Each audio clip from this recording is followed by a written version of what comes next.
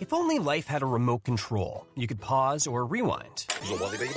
Well, life doesn't always give you time to change the outcome, but prediabetes does. Take the 1-minute risk test today at doihaveprediabetes.org. Brought to you by the Ad Council and its prediabetes awareness partners.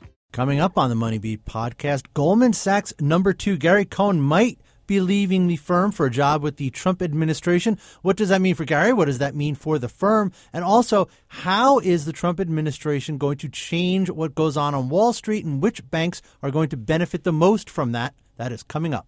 This is Money Beat from the Wall Street Journal. Now, from our studios in New York, here are Paul Vigna and Stephen Grosser.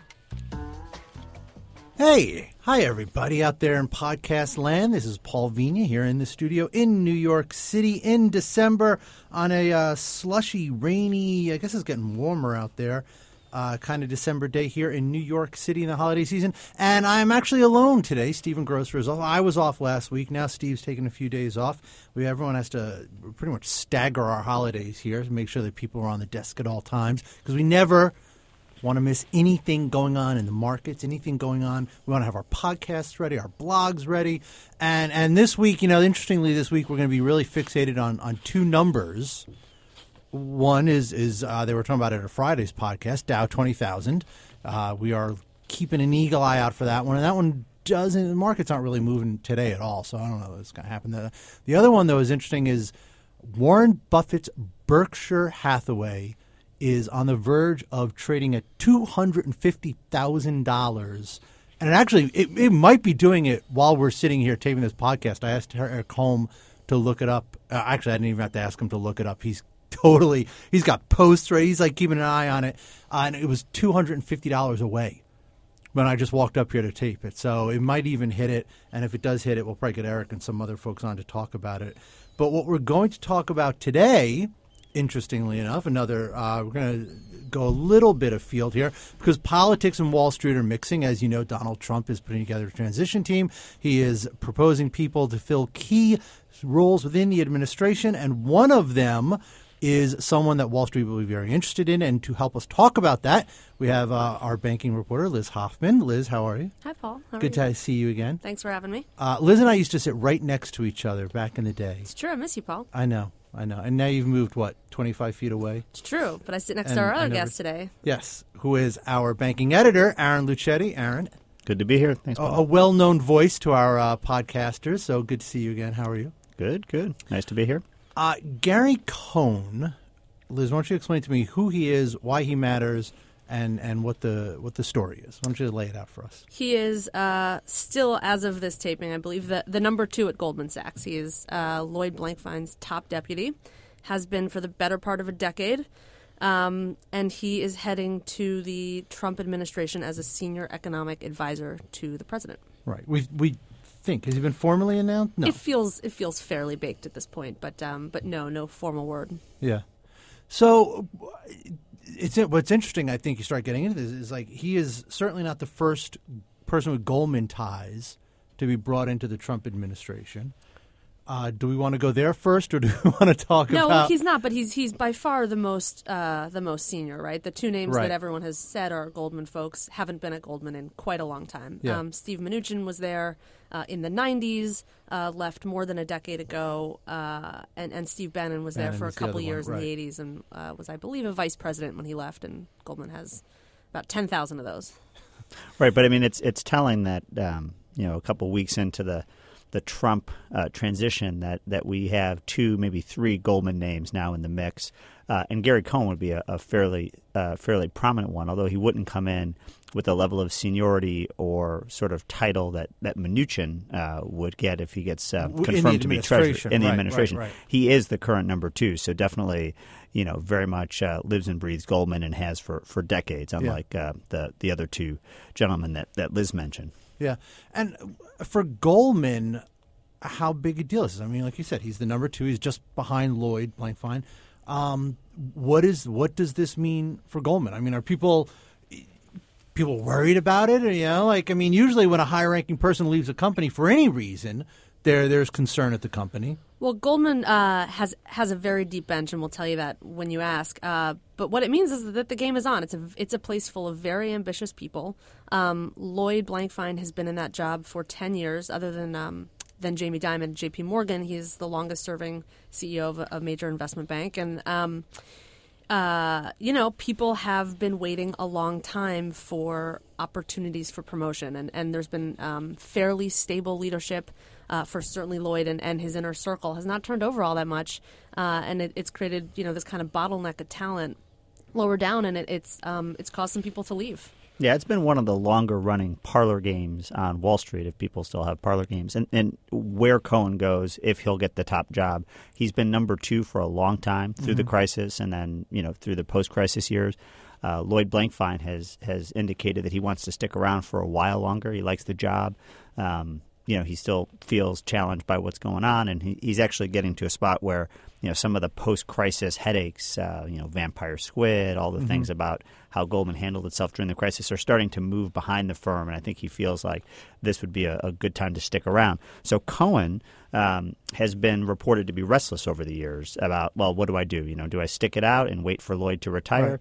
And if that happens, would I get passed over? I think that's sort of something that goes on at every firm on Wall Street, where there's a number 2 and a person above you who is not going anywhere. And there's people, by the way, nipping at his heels, right? I mean, there's a younger generation of executives who have been sort of playing that same game in their own careers and are looking for ways to move up. I mean, there's a real ping-pong effect lower down of a departure like okay, 3 things have come to mind. I want to say them all because I will forget them in 2 seconds. I'm really bad about this. I'm impressed you have all 3. Top of mind. I'm forgetting them already. Okay, 1 is what this means for Cohen. 2 is what you guys have both alluded to, which is who's below him, and we can talk about that in a second, and talk about Cohen in a second. And 3rd, I mean, you said, Aaron, you talk about Lloyd Blankfein feeling that some of the Goldman stuff is kind of passed over. I'm wondering, with all these names being floated within the Trump administration, Goldman names, there was a lot during the election about Hillary Clinton's ties to Wall Street and draining the swamp, and now you have 3 guys who have Goldman backgrounds. 1 is the number 2 at the firm, possibly joining the administration. Does that kind of dredge up all this anti-Goldman stuff again? That's a good question. I mean, on that last point, there has been some commentary on that. I mean, Lloyd Blankfein was pretty firmly and publicly in Hillary's camp pre-election.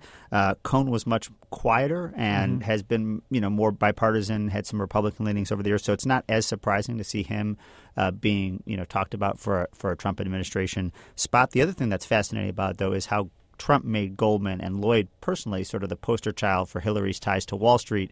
And then post-election, he's been fairly open to bringing in Goldman people to help out. The firm historically has been bipartisan. Don't forget that when George W. Bush was in the White House, Hank Paulson from Goldman was the Treasury Secretary. Joshua Bolten was an important economic aide also from Goldman. So the firm has had a lot of heavy-hitting Republicans over the years, too. Bob Rubin was in the Clinton administration, also a Goldman guy.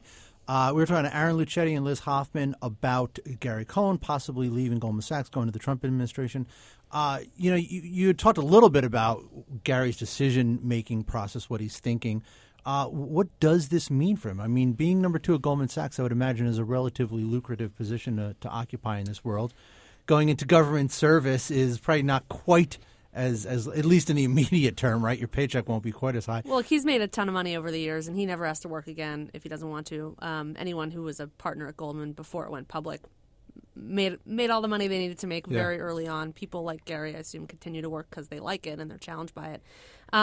He's got Goldman stock today that's worth over $200 million, and there's things that vest behind that. So I think it's not an economic decision for him. He's not the first number 2 to have gotten restless. There were his co-president for many years, this guy named John Winkelried, who left in 2009. And if you go back to when Paulson was running the firm, he had a pair of number 2s, John Thain and John Thornton, both of whom left. So This is not the first time. They elevate these co-executives to kind of be the heirs apparent. And this is not the first time that both of them have gotten passed over for the next round. Yeah, it's not that dissimilar to vice president in the political realm. I mean, you're always close to the throne, but it's not always a lock that you'll succeed the person you're working for. Right. Let's take a quick break. When we come back, we'll talk a little bit about the sort of palace intrigue within Goldman about who steps up if Gary does indeed leave.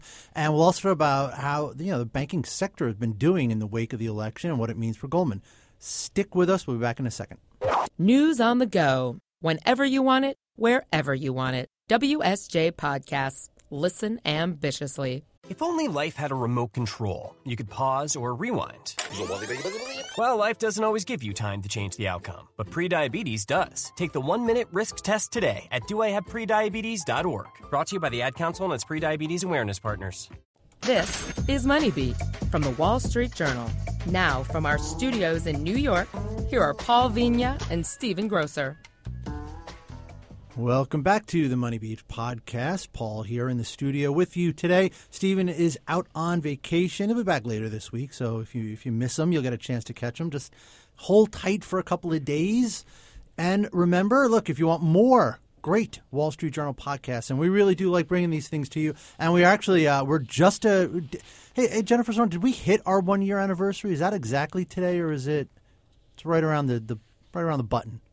Yeah, we've been back on the air as a podcasting network for just about 1 year. So we are very excited about the growth that we've been seeing and the response. We thank all of you for subscribing. We hope you'll stay with us. And if you want more Wall Street Journal podcasts, you can check us out. We are at WSJ.com/podcasts. We have a lot out there to offer you. Not just, market. I know you love your markets and you want your market, and we'll bring it to you. But there's Your Money Matters. Well, that's kind of marketing related too.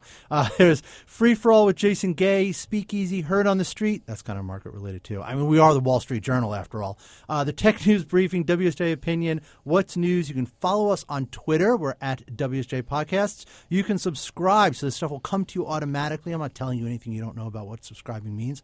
You can become a subscriber on iTunes, Stitcher, Spotify, and your Google Play Music app. And we are here in the studio today talking to Liz Hoffman and Aaron Lucchetti about Gary Cohn, Goldman Sachs, the Trump administration, and the banking sector. And we left it off. You guys had touched a little bit on who is in line to take Gary's job if he should leave. Let's talk about that a little more, because I think it's really interesting. And I don't know, I'm sure some of the folks out here are savvy Wall Streeters and understand what goes on inside a firm like Goldman Sachs. But maybe for people who aren't so much, talk about not only the names that are being floated, but also what the breakdown within a firm looks like. A firm like Goldman Sachs looks like. What departments kind of jockey to have their person move into these higher echelon positions? Well, one interesting thing about Goldman right now is that both Lloyd, the CEO, and Gary Cohn, the number 2, are traders. So there's sort of a lot of talent at the top from that division. If Gary leaves, a lot of the names that are being bandied about are from other parts of the firm. The CFO, Harvey Schwartz, who had a trading background but has been running the firm's finance operation, which deals a lot with regulators and capital levels and sort of the nuts and bolts of the firm. He's a name that's been mentioned, and also another name that has come up is David Solomon, who comes from the investment banking side, which traditionally has been the yin and yang of Goldman, the banking and the trading. And he would be the first banker to be CEO or to be elevated to number 2, right, and a long time since Winklereed left during the crisis. So the power center tends, as Aaron said, to swing between investment banking and trading, and it tends to follow where the money is at the moment, right? So Blankfein got elevated in 2006. He was elevated to COO a bit before that, as sort of Wall Street's trading desks were on the upswing.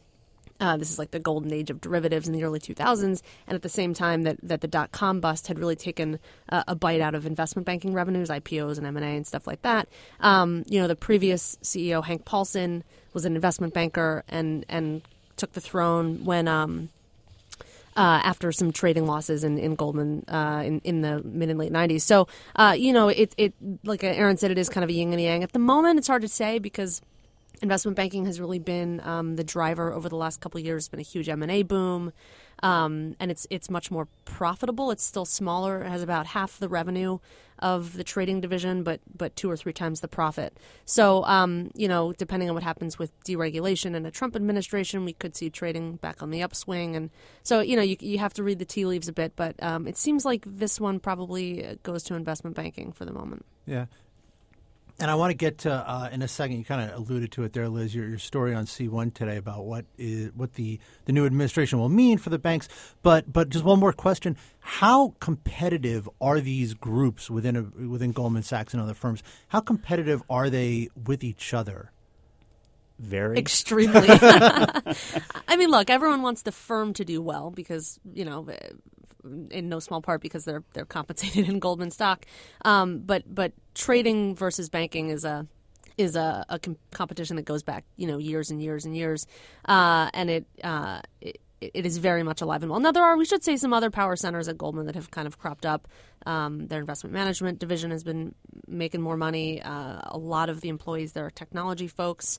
So it's you could see some other names in the mix, but everyone I talk to, Harvey and David Solomon are the two names that keep coming up, and they seem in line for it. Yeah, it's interesting. I mean, Goldman and firms like Morgan Stanley and B of A and Citi, they're essentially middlemen, and they're in between the investors on one side and the corporations on the other. So the bankers are dealing all day long and every day with the corporations, the CEOs, the finance people at the GEs and GMs of the world, whereas the traders, in addition to making money and making bets on where markets are going, are dealing primarily with the investor side, the hedge funds, the pension funds, the folks who are putting money to work. So they deal with primarily different audiences. I mean, there's overlap and exceptions, but they are different parts of the street and sort of by their nature look to the one way in an opposite direction. And have been sort of there's distinct cultures inside these big banks, right? I mean, we all think big global banks have both investment banking and trading by nature, but there was a time that wasn't true.